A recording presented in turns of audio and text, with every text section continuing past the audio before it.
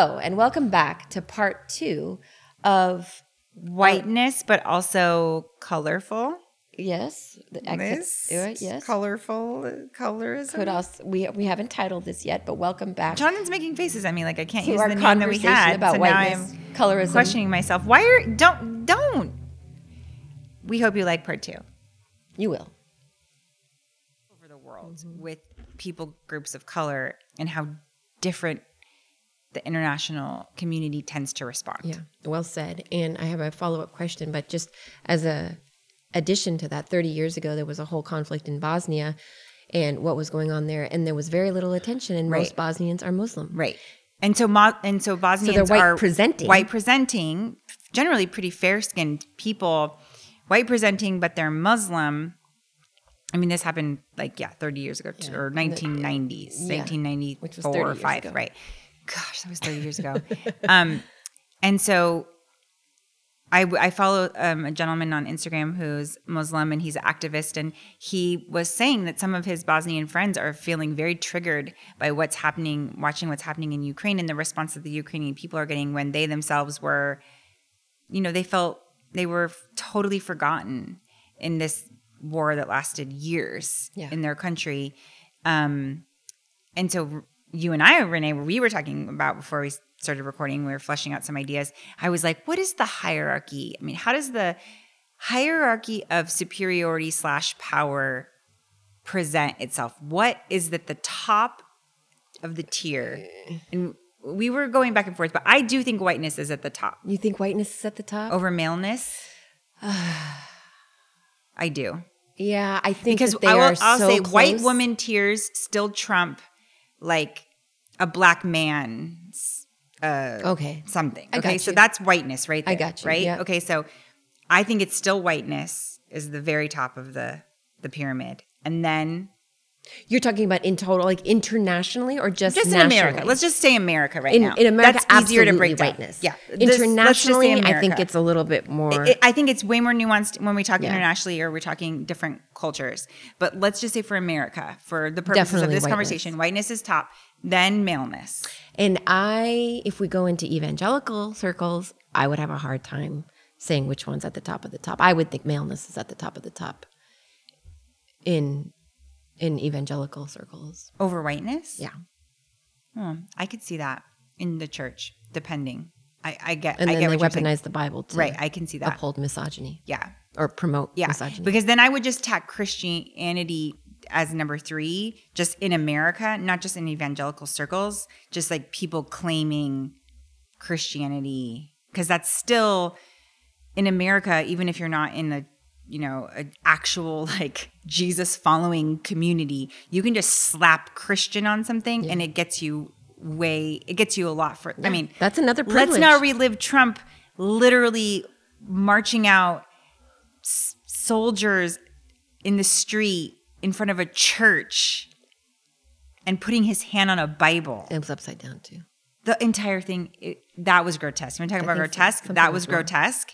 But he knew to play the Christian card because it still holds a significant, even if you're not in the evangelical circle. Yeah. Right? And this is a complete aside, and I'm telling you right now that it's an aside, but I thank the Lord Jesus that Donald Trump is not our current president. Gosh, can you even imagine? I thank him for a lot of reasons that he's not our current president, but the number one reason that right now is because Trump admires, promotes, and is satisfied by what Putin is doing. It's so vile, and I want to say I'm surprised. Of course, I'm not surprised. And I was reading down a list of things that he's actually said in regards to literally Russia, declaring war on Ukraine. And he is just It's like, it's beautiful. It's might genius. might as well stand up and start clapping. Well, and don't forget what happened the first time he was impeached. It was because he had that whole shady trying to deal. He was going to withhold money from which country? Ukraine. From Ukraine. And so Can what you I even read, imagine if he was president right now? Oh, God. What a horror! I don't even want.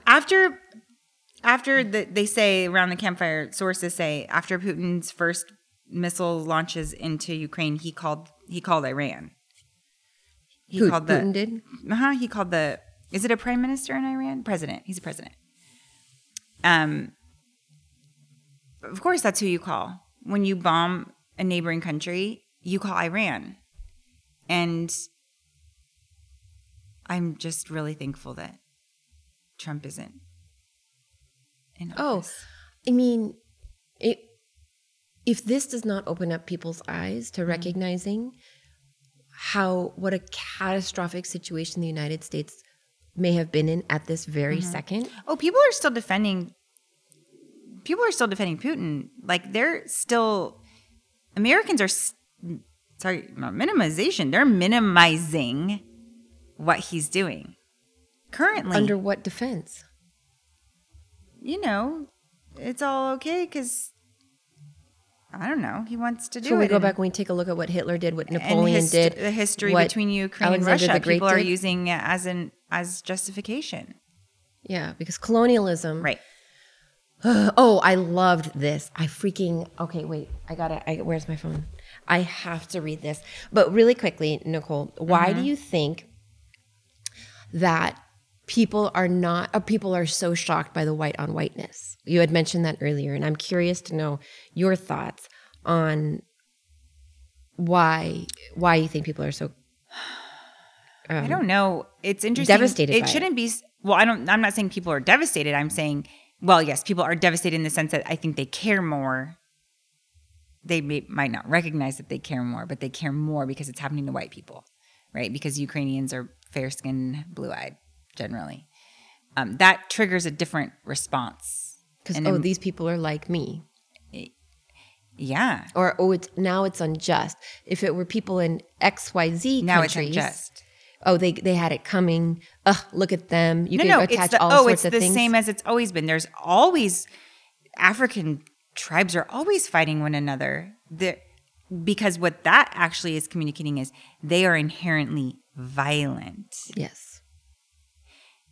Muslim people are inherently violent. Mm-hmm. They want to kill each other. They don't have the same values or morals or moral compass as white people. That is actually their thinking when you follow it down the line. People don't admit that, and they don't even know that they think that, but that's what they think. But I will tell you, having been part of evangelical white male circles as a evangelical non-white male. Right. Non-white, non-male. Yeah. Non-white, non-male. I've never been male. And that a lot of these conversations are absolutely like bathed in the language of, without Christ. There's, of course they would be doing this because they are being led by whatever evil spirits are connected to whatever deities they're worshiping. That's right. So of course they've got demonic influences doing that. Absolutely. And so Putin has the demonic influence of what? Like white male power, possibly, and I don't know mental what his illness. Is, I mean, I actually think he's like a megalomaniac. I think he's actually. I don't think he's well. He's not even making. None of the decisions he's making, obviously, are good, and they're all evil. Yeah, but he's actually making decisions that seem completely unhinged. Yeah. So I actually don't think he's in his right mind. In addition, but it's interesting to think about. Yeah, I think just historically, when you look at it like World War I. Hey, guess what? World War I was a bunch of white people against a bunch of white people. Who invaded a World country. War II. Hey, guess what? World War II was against a bunch of white people against a bunch of white people. Who invaded in a country. Japan. So historically, the people who've caused a lot of damage across the world and contributed to lots of millions of people dying were actually world wars that were led by white people. White men. Right. So there's that. So we really shouldn't be surprised. No. It shouldn't be, but it does just, it tugs at the heartstrings differently. And the one white male who I will absolutely give praise to is Zelensky, the president of Ukraine, who I feel like has exhibited such immense leadership. It's tremendously inspiring. To his cabinet or parliament, he said upon his election, don't put pictures of me up. He said leaders should not be icons or idols. He said put pictures of your family up because they're the reason you're making the decisions that you're making. I love that. But I saw this also because look, This man is extremely crushable for a lot of different reasons. Did you call him crushable? Crushable, yeah, crushable. Like you can have a crush on him. Oh my gosh. I have a political crush on him. Okay. I envy. I would love more leaders to be like him. But this happened. This was a tweet. A white male says, "I'm racking my brain for historical parallel to the courage and fighting spirit of the Ukrainians and coming up empty. How many peoples have ever stood their ground against an aggressor like this? It's legendary." And this woman, Dr. Rose Stremlau, says this. Dr. Rose Stremlau. Yes. And I can't tell what her identity is, but she's female. And she presents as female. She says, the Lakota and Cheyenne, the Seminole, the Pueblo, the Chiricahua, I'm sorry if I mispronounce any of these, the Confederacy under Tecumseh, the Chickamauga Cherokees, the Red Stick Muskogees, the Pico, the Wampanoag. I'm running out of characters because she's on Twitter, but here's me gesturing broadly to North America. Yep. Damn. That's coming against whiteness. That's coming against whiteness. This man is racking his brain, and he can't think of, throughout history, any people group who've stood up to tyranny the way that Ukraine has. It is so... Because the Native Americans, and I'm using this word as understanding that it is vile, were considered savages. That's right. So and this is they weren't a people standing up against anything. They were a group of lesser beings / savages who needed to be dominated in order to control them, and they needed to submit to whiteness in order to be saved. Correct. And if you ever want to look at where power dynamics have to be checked, the number one question I think we all should be asking is, where's the dehumanization? Right. When it comes to spaces of whiteness, who is being dehumanized in this situation? It's easy to see. Here we have Native Americans. Who is being dehumanized? Oftentimes it's women. In evangelical or a lot of religious circles, not just evangelical circles, but it's often both. Yeah. Or it's people who are not of the presented faith. Right. Or not even people of, I say the presented faith because it's not necessarily the faith, it's the faith as they want it rendered. Okay, yep. So it's whatever ideologies you uphold and whatever interpretations or exegesis you have, if we don't align with that, we are therefore off. Right. And any ill that would come to us, we deserve, even if it is unjust, because of our misalignment, whatever they think is correct. Is worthy. And that's all dehumanizing. Right. All of it is. Yep. And I think that's where you always have to look is in what sense, or even in interpersonal relationships. If you're looking at two people, let's say, and there is a skirmish going on between them, look at where if there's any dehumanization that is coming up, and that's where you can discern. Yeah, that's good. Where the abuse actually is. That's really good. And where the power structure also is. Yeah, that's really good. It's not always easy, but I think that it's one step to getting to that point of discernment. That's really good. I feel like that's really helpful. I hope it's helpful because dang, I mean, yeah, history for people of color groups, history is wrought with stories of dehumanization because that's, I think, for the person in power, you have to be able to do that in order to execute so much evil for so long. Yeah. You have to present people as non-human. Yes. And if you want to get an exact example of how to start humanizing, go back and read Matthew, Mark, Luke, and John. Go back and look at how Jesus interacts with women, how he interacts with people who are Jonathan just walked into the Jonathan bunker. Just scared us. And he scared us. Look at how Jesus interacts with people who are not of the faith, who are not of the dominant culture.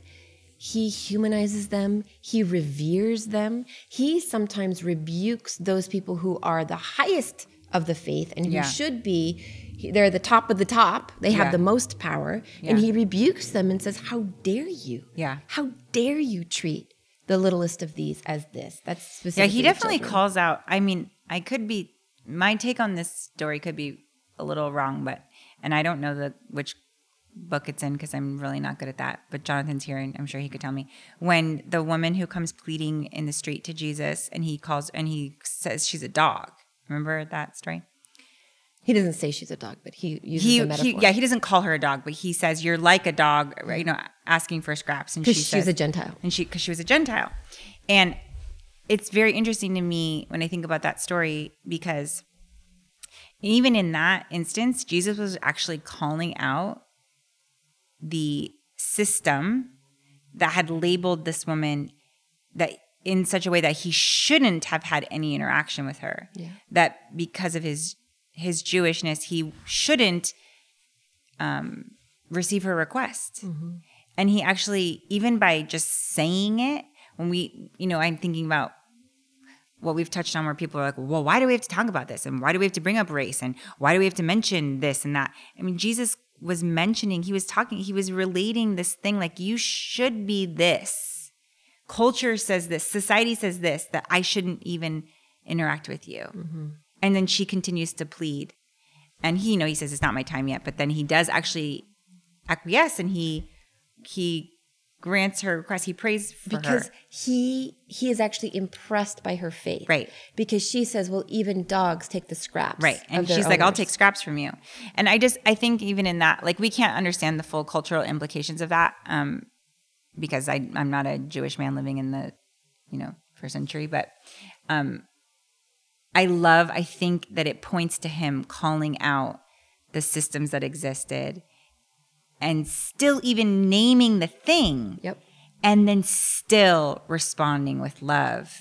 Mm-hmm. That's when we talk about when people are like, well, why do we have to talk about, diversity and inclusion? And why is this so, why can't we just put race aside? No, we cannot. Jesus didn't. He talked about the Samaritan. The Samaritan woman. That's very important. He talks about gender. The women were the first to the cross, the first to the tomb. They were the first evangelists. Right. Women were absolutely made, like they were centralized as part of his gospel. 100%. They were critical humanized. to his ministry. Yes. And they were humanized. And he treated them equitably, I will say. Equitably, yeah. Which is even better than equality. Right. And when it goes into all of the different spaces, Jesus absolutely called out race. He absolutely called out gender. He absolutely called out the religious power-hungry monsters. And what else? He called out structures of wealth. Yep. He called out religiosity, which I guess is kind of part and parcel where you're saying political powers and systems. And none of that was just ignored for this greater purpose. Like, oh, well, we're not going to talk about those things because we're just going to talk about love and being together. You fundamentally can't get from one to the other. Mm-hmm. Sometimes you have to discuss the thing that's in front of you because that's the path to healing. That's the path to connection. Mm-hmm. I mean, how much more powerful was it that he spoke to the Samaritan woman at the well and had that connection with her and talked with her about living water because of who she was. Because she was a Samaritan woman who was an adulteress, he wasn't even supposed to look at her, and yet he offered himself. Yep. That is more powerful because he identified who she was. It wasn't as if he were just speaking with another Jewish woman at a place. It was because he crossed the cultural barrier to make a connection. Yes. Yeah. And what's so beautiful, if you're looking at dominant maleness in that culture, I think Jesus kind of represented that. Absolutely. He let down that power in order to engage with her. Mm-hmm. And it broke a lot of cultural rules. And his disciples were like, what are you doing? Exactly. And he was like, look, you don't understand what I'm doing. But that's, I think, why that's a really good point. Why nationalism strikes me as being so sinister. Because if Jesus actually wanted to equate a cross with an American or any other nation's flag, then he would have come in as a Roman general. Something. He would have come in like, hey, here's the kingdom. Yeah. And it's, Right, with a sword. Yeah, well, with a sword, whatever. And That's how he would have come and to a Trump upend and a the Trump earth. flag. And that is not what happened. And an F Biden flag. And people were pissed. I would have waved those. Yeah. People who were waiting for the Messiah were pissed. Yeah, they were like, they were like, surely this is not the guy. Yeah. This cannot be the way we maintain power. Yeah, or get it. Yeah. Yeah. Yeah, I guess in that case, get it because they were Roman occupied Jews. But yes, this is not how we get power and keep power. It has to be through, it can't be spiritual. It's the reprioritization of what power actually is. Yeah. And when you took the Sermon on the Mount, power is actually in the meek. Yeah, that's really good. And people with the most power actually have the ability to lay their power down. So good. Yes, that's And I think that's what's wrong with Putin. He does not know how to lay down his power. Same thing with Trump. Trump is so power hungry that he will do anything to keep his power. And to keep it. That's what the tweeting was all about. These are people who are grossly... They're also unhinged. They're unhinged. But they also happen to be leaders of the world. Right, grossly lacking any kind of humility. And I mean, that's a whole... They're just... It's not even... But they are being touted as... Yeah, that's right. And they're going to go down in history. They are leaders, and that's... And here we are. Yes, and I'm so thankful Praise that Jesus, he's not in office. And he better not come in 2024. People. I don't want to talk about it, Renee. Don't talk about it. Don't talk about it. Don't talk about it. Consider the children. Consider the children. Consider the next generation. Remember when Whitney Houston and all those people got up and they sang that big... We Are the World? We are the world. Yep. That was for Ethiopia. We are the children. You know, that's what just came to my mind. Yeah, that was. I remember doing that. We held hands in the living room. I remember too at my school. So we talked a little bit about whiteness. We talked a little bit about colorism, and we probably don't have to talk much more. But do you have any personal stories around colorism? Has it affected your life at all? I know you're laughing because I'm asking that question with a straight face when I already know the answer. I think we talked about this in episode numero uno. Yeah. When refresh our listeners. Where not always, and all this three hasn't of happened you. with everybody in the Indian culture, but I think people who are from India tend to be pretty dismissive. Tend, not all. Yeah. Lots. I've interacted with lots of people from India and who are Indian, but some of them tend to, and it is jokingly said, but there is this dismissive that I'm not really Indian, because I am not from India or I'm only half, and so there's like a term called, Gori, which is whiteness. I'm called the Gori cousin, which is the white cousin, and my skin is pretty brown, but that's that kind of thing where it's dismissive of any sort of Indianness that I might have, in favor of the whiteness, which again is upholding whiteness. Right, it is. Ultimately, I know. But it's as degradation, degradation to me and not necessarily as an amplification. Right, it's so interesting. It's othering me. Right, it's othering you. So yeah, that's happened. And is there colorism? Well, you mentioned that like Netflix show, but is there colorism within the Indian culture? Like, is lighter skin? Yes. It's still 100% more desirable. So like, I got that right. Aishwarya Rai, who I think is so beautiful. Even Priyanka Chopra, Jonas. Yeah. Jonas? Yeah. She has been criticized for promoting skin whitening creams. She's done commercials for that. Oh, I didn't know that. So in lots of Asian countries, skin whitening creams are really, I know that's like a thing. Popular. And even in other Asian countries, like in Japan, China, very, very, very light skin is desirable. And even with they have eye surgery sometimes to make their eyes more round, to make them more Western. Correct. Right. And as a promotion of Western culture, standards of beauty. Western standards of beauty. And who contrived those? I don't know. Somebody did. And look where the power is. Look where the dehumanization is. And that's where you can tell where it all started. But absolutely, that's where colorism can be. And so in a lot of these cultures, you stay out of the sun.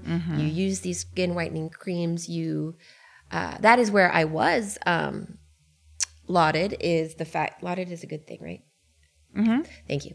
Because my skin is lighter than my dad's. Right. So that was good. Right.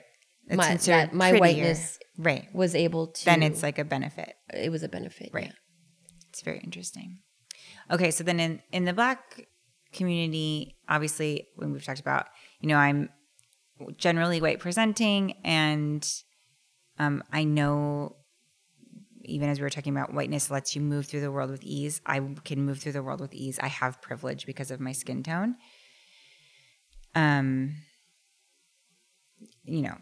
growing up, I did not really present white at all because I was always outside and always in the sun, and I was much, much darker than I am just as an adult because I don't just kick it outside all the time now because wrinkles.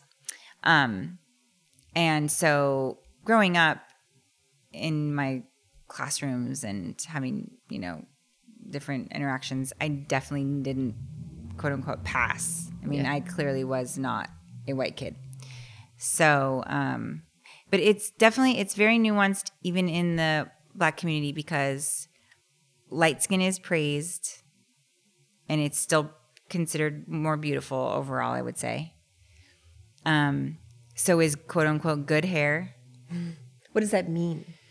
Like the kinkier coils you have, that's less good hair, right? So literally the more your hair is like white hair, that's considered good hair. Now, like I was talking about earlier, that has shifted. Like the natural hair movement is a real thing and it has really impacted people and I'm very happy for it.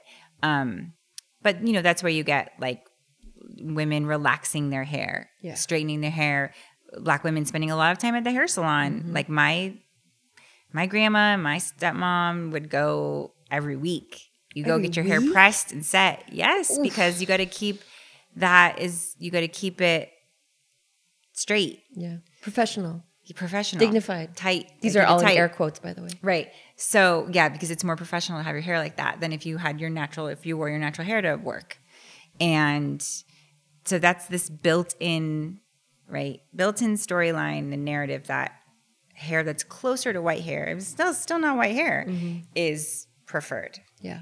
Is prettier, is better, more professional. But then at the same time, it's kind of a double-edged sword.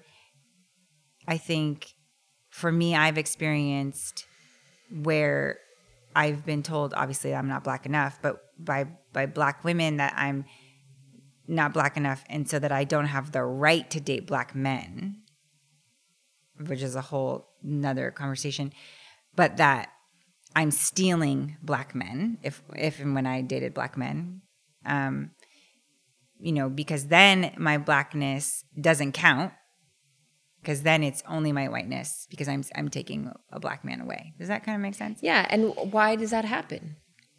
Well, I think even when I touched on, I think there's a lot of trauma built into that response. I think that when you, I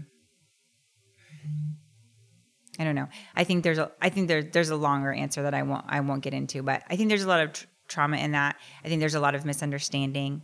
I think that, of course, colorism plays into that. Now, we can't speak for the entire Black community, of course, but when Black men end up with white women, are white women vilified in the same way as? Oh, absolutely. All right. It's the same. It's the same. You're taking Black men from us, and I think, which I get the trauma response. There. I get it, and there's a whole nother long answer in my mind, but I'm not going to go into that. But you can. I'm not saying it's unfounded in the sense of I understand where those feelings come from. But it's again not fair. Not fair, but I get it. Yeah. I mean, fairness but understanding it are different things. Absolutely. But yeah, it's interesting to think about. I had told Jonathan this, and a couple weeks ago, I had my therapy session with my therapist. Her name's Kimberly. I've shouted her out on here before, and she had gone to she's white. She'd been invited to give a presentation, talk somewhere, something, and they were talking about. It was a group of therapists talking about when you have clients who are multi-ethnic, multiracial, or biracial, and she was sharing with me. She's like, I hope this is okay for me to share this with you. She's always cautious when she, kind of steps outside of our normal interaction. But she's like, I just have realized in working with you I've been working with her for 2 years now, that she's like, I realized how much all therapists need to learn more about how to best serve their clients who are biracial and multi-ethnic. Yeah. She's like, you've opened my eyes to the nuances that are involved around this topic. And I mean, she was just it was really cool to just hear her say, like, she's like, I didn't understand the complexity, and I couldn't have before working with you. Yeah. She's like, as someone who doesn't present as Black, but who very much holds Black identity and has had that experience through growing up, you know, she's like, that really has challenged some of my thinking in a good way. Yeah. And I love that, because that is ultimately like what for so many of us we want to be able to get to when around these conversations, is to be able to step back and look at someone else's experience and find a way to listen. Mm-hmm. You don't even have to always relate. We're not all going to always all relate to each other. That's okay too. But to be open to what other people's experiences have been. Yeah. And I wonder, you might know the answer to this. Are you her first biracial client? No, I'm definitely not. I'm not her first. But I think because she and I started meeting at such a critical time at 2020, at the start of 2020, and because I have the complication of, like, you know, having one Black parent, one white parent who's a police officer, you know, Black brothers, all of these different things that made kind of my situation unique. We got into some really, you know, we got to places she definitely hadn't gotten to with other people before. And it was good for that. I'm glad for that, because there is a lot of embedded trauma that comes out of multi-ethnic or multiracial people that they're experiencing now for the first time ever, because of the legality of biracial marriage. Exactly. And people coming into the world and presenting in a world that doesn't know what to do with a lot of people who have multifaceted identities. Mm-hmm. So it's important. And I will also, did you want to share anything more about that? No. I think there was one point that I do want to make to all of this regarding what we talked about with Seinfeld and even Jordan Peterson. There's another book that I have begun to read, and it's by John McWhorter. He's a professor out of Columbia. I don't know what his whole ethnic makeup is, but I know that he is Black presenting-ish. He's a light-skinned Black person. And he wrote a book called Woke Racism.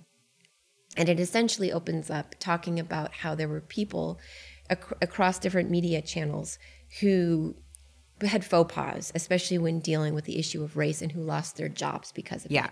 And so it created this whole idea of cancel culture. Right.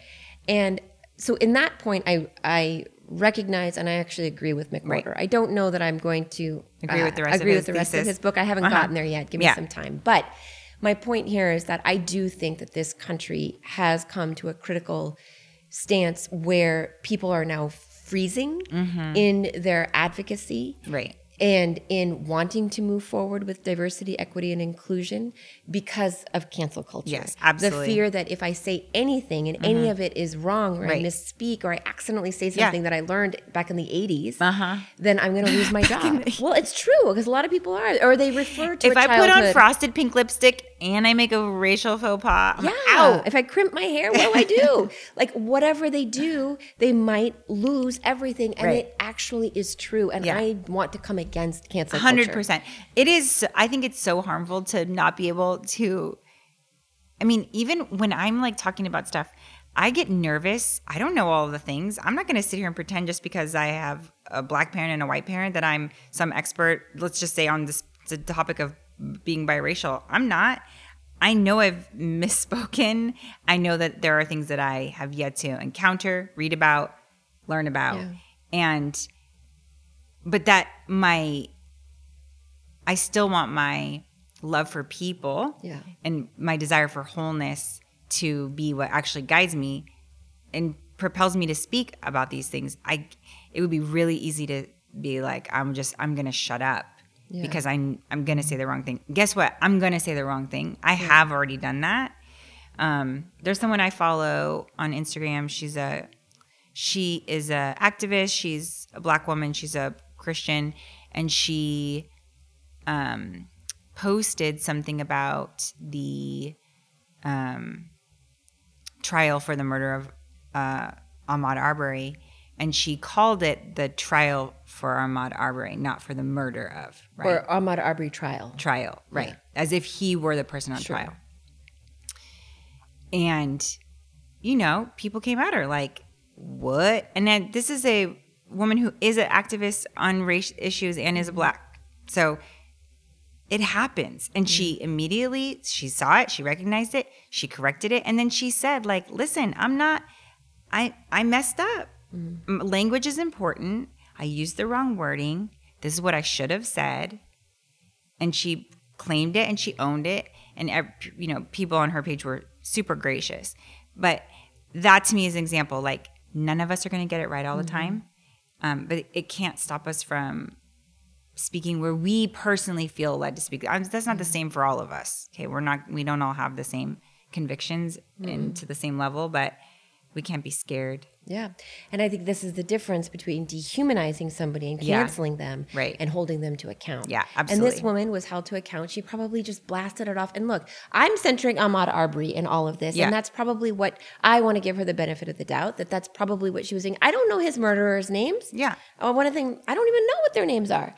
And I know his name, though. And his name is what matters. And I'm sure she was trying to center him. Absolutely. And it came out wrong. Absolutely. And imagine, so many people, and maybe even if they were white, would have been blasted for that and canceled and lost their platforms and lost their jobs, and then they would have been shamed into oblivion and never heard from again. And it would have been so awful, and then it would have created. Loss. It's such a loss, right? And so I do want to say that regarding this topic. And I think cancel culture. Yeah, because it's not okay. It is okay to come against the concept of whiteness. But to use the power upheld in whiteness to cancel and vilify white people, is not okay. That's not okay, and you're actually perpetuating the very same cycle. That's right. That's very true. It's well said and good point. And it's do you gentlemen have anything you want to add? Humanize. We have both Evan and Jonathan in the room now. You did mention Zelensky being white. Yeah. That's He's right. Jewish. Thank you for, in fact, Zelensky, Evan just said, I don't know if you could hear him, that I mentioned him being white because he's white presenting, but he's actually Jewish. So I totally, thank you for not canceling me, but holding me accountable. That's good. And and yes, and what's so beautiful is that Zelensky's grandfather is a survivor of the Holocaust, and he had 3 other brothers who died in the Holocaust.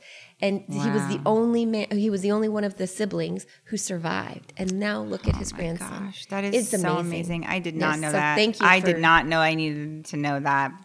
Yeah. Yeah. We are.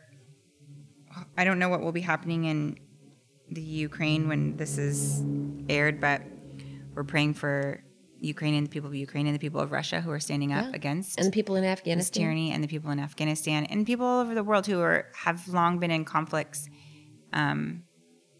like what's happening in Ukraine, and we don't want to forget any of that either. And that I want there to be solidarity and prayer for all of those people groups. And don't stop going to Russian restaurants in the United States. Don't be mad at the Russian. The people listening to this podcast are not the people that are. It's true. But tell your neighbors who aren't going to the Russian deli down the street, to go, because those are really, really good pastries. I will say, I think one of the things that's interesting, just talking about colorism, and I stepped in a little bit late, but just how much white people do that too. Just it's racism, obviously, coming from anyone that is coming from a white perspective, but I think so much of how they view race is through the lens still of colorism and race on a spectrum. And so it's just important to consider, I think. Yeah, you're absolutely right. I don't know how much of Jonathan everyone could hear, but white people, he's expressing that white people are guilty of colorism. We didn't actually even talk about that. We were talking about colorism within people of color groups, but we did say that it's traced to whiteness being upheld as the beauty standard or better or superior. And so it absolutely aligns that, yes, white people still enact colorism. I mean, I know friends who have... why white people will say, but you do this, and they'll like a white person, right? And or when people say to me, "Oh, but you don't look black," like it's a positive. Mm-hmm. I mean, all you have to do is look at slavery and what types of people were in the homes, what types of those who were enslaved. Yeah, enslaved people who worked in the homes were lighter skinned. So like I would have been what was called a fancy, and I would have been a house slave, right? Because I'm lighter skinned. Versus you would, darker skinned people would be working fields or other, horrific jobs. But even still, like I know friends who have, 3 or 4 children who are black, from a black family, and it happens in any family of color. Like you have different skin tones within your children and your family, like that. Mm-hmm. I don't know if I'm saying that. Like people know that, right? I hope people just know that. But one person I know, so one of her daughters is quite a bit lighter skinned than her other daughter. And she's talked about how just strangers on the street, white people, black people, doesn't matter, will automatically gravitate towards her lighter skinned daughter and give her all the initial compliments. But by the way, they're all very beautiful children, but it's the lighter skinned girl. Oh, she's so beautiful. Look at her skin color. I mean, people that while her other daughter's sitting there listening to that, and they've had to have ongoing conversations about that. I mean, there's a trauma in that I don't think people realize. People don't realize that they're doing that. Mm-hmm. And then for a child to be inundated with that and actually internalizing that over the course of their life. Mm-hmm. I have friends who are so black is beautiful, pro-blackness, and have their daughters come to them and say, I don't like my hair. I want blonde, straight hair. Mm-hmm. And they're around other black girls who are beautiful and they're wearing their hair naturally and their mother wears their hair naturally. And yet still they're internalizing that message that white, straight hair is the best. Yep. And so we didn't get into all of that, but that's the stuff. Like they're watching television shows, they're seeing books, they're seeing billboards. We have talked about we mentioned some of this in another episode that they're that is the message that's being sent to them. And it was body image and colorism still. I mean, it comes from all sides. Yes, is part of the problem as well. Yeah, and for a long time it was the blonde. Even look at Barbie dolls, the evolution of Barbie dolls. Yeah, that it was the blonde Barbie doll, and then we'll get a brunette one in there, mm-hmm. and then it took even more decades to get Barbie dolls of color. And now there's Barbie dolls of color and Barbie dolls with more natural body shapes. Ooh, nice. With like curves and hips and bigger breasts and butts, and I love it. And there's Barbies with afros and box braids, and that it took how long? I mean, how old are we? And I think Barbie was born in the 50s. Yeah, here we are. Or 30s, 50s? I think many 40s decades. Or 50s. 40s. Yeah, I can't remember. And it's 2022. World Fair. Yeah. World's Fair. That's where she was introduced. I like it. I like what we talked about. I think it was important. I don't know that we have anything else. I'm sure there's a lot more we could have said, but we started off real jokey, but we didn't stay jokey. Yeah, we were very we centered. We got it together. You sounded so especially extra intelligent tonight. I mean, you did. You always do, but tonight you were like, I think it's because you got your doctorate. Well, I also had a lot of notes that were copied from the internet. That helps too. But I had my sources. You did a great job. You did an excellent job. I likewise thought you did. You had a lot of really cogent points. Thank you, Dr. That I felt. Dr. Batiklug. Thank you. Thank you. Ms. Cottrell. Mrs. I always like Mrs. better than Ms. Well, I mean, I am a Mrs. But Ms. can go either way. That's true. I never was a Mrs. does feel makes me instantly feel like I'm 75. So maybe skip that. Oh, I know. I never liked Mrs. I liked Ms. I liked Ms. I used that when I was single and when I was married. It was Ms. It's That's true. what I preferred. I do that too. It felt a little bit more empowering. But now I get to scratch all that. Yep. For Doctor. Ms. Doctor. That's right. That's right. And I am the first Bhatti. Bhatti. Bhatti. It's Bhatti is the correct pronunciation, but we've Americanized it because that's what you do. That's what you do when you're... And I like the word hottie. I appreciate that being part Hottie of my Bhatti. So one of my closest friends in college, who is male, he's still alive. But when he would introduce me to people, he called me Bhatti. That's what he always did. And people always thought he was introducing me as his hottie. Oh, and they were like, great. ugh. This is my hottie. Hello, I'd like to introduce you to my hottie. She's ready to potty. No, he was platonic, but a friend. But yeah, it was hilarious. That's good. It was hilarious. Oh, I like it. All right, so we're praying for Ukraine, and we're glad to be back recording again. And we hope to be a little bit more consistent. We had some stuff. Congratulations on your new house. I love it. I absolutely love it. And I love the drive as well. I'm going to start. Renee and I live closer to each other now, so we plan on seeing each other exponentially more. Mm-hmm. She texted me from IKEA, which is right down the street from my house. I couldn't go that night for different reasons, but I wanted to. In my heart, we've got plans. We're going to eat together more. We're going to laugh together more. We're going to cry together more. Oh, and she texted me, do you want to come to the 9th level of hell? And I didn't understand it. And I was like, what? And she's like, IKEA. And I was like, oh, good one. I missed that one. That was just for you. I happen to like IKEA, but I know you don't. Oh, it's just so difficult. It's difficult. I'm difficult. Okay, peace in Ukraine. And the Middle East. Everywhere, all the time. In our hearts. For one another. Yes. And on social media. And on social media. Good night and good luck. Amen. So, here's what we would love for you to do. Rate. Review. Subscribe. And tell us how much you love us because we are just so lovable. So lovable. But it actually does make a difference, and it does help people find this podcast. If you like this podcast and you care about not only but also, if you drop a little line there on Apple Podcasts and give us a little review, it actually means something. It does. And on Facebook, on Instagram, and on any of these kinds of things. Listen, if we in any way have helped you see the both and better, let other people know so they too can see more clearly.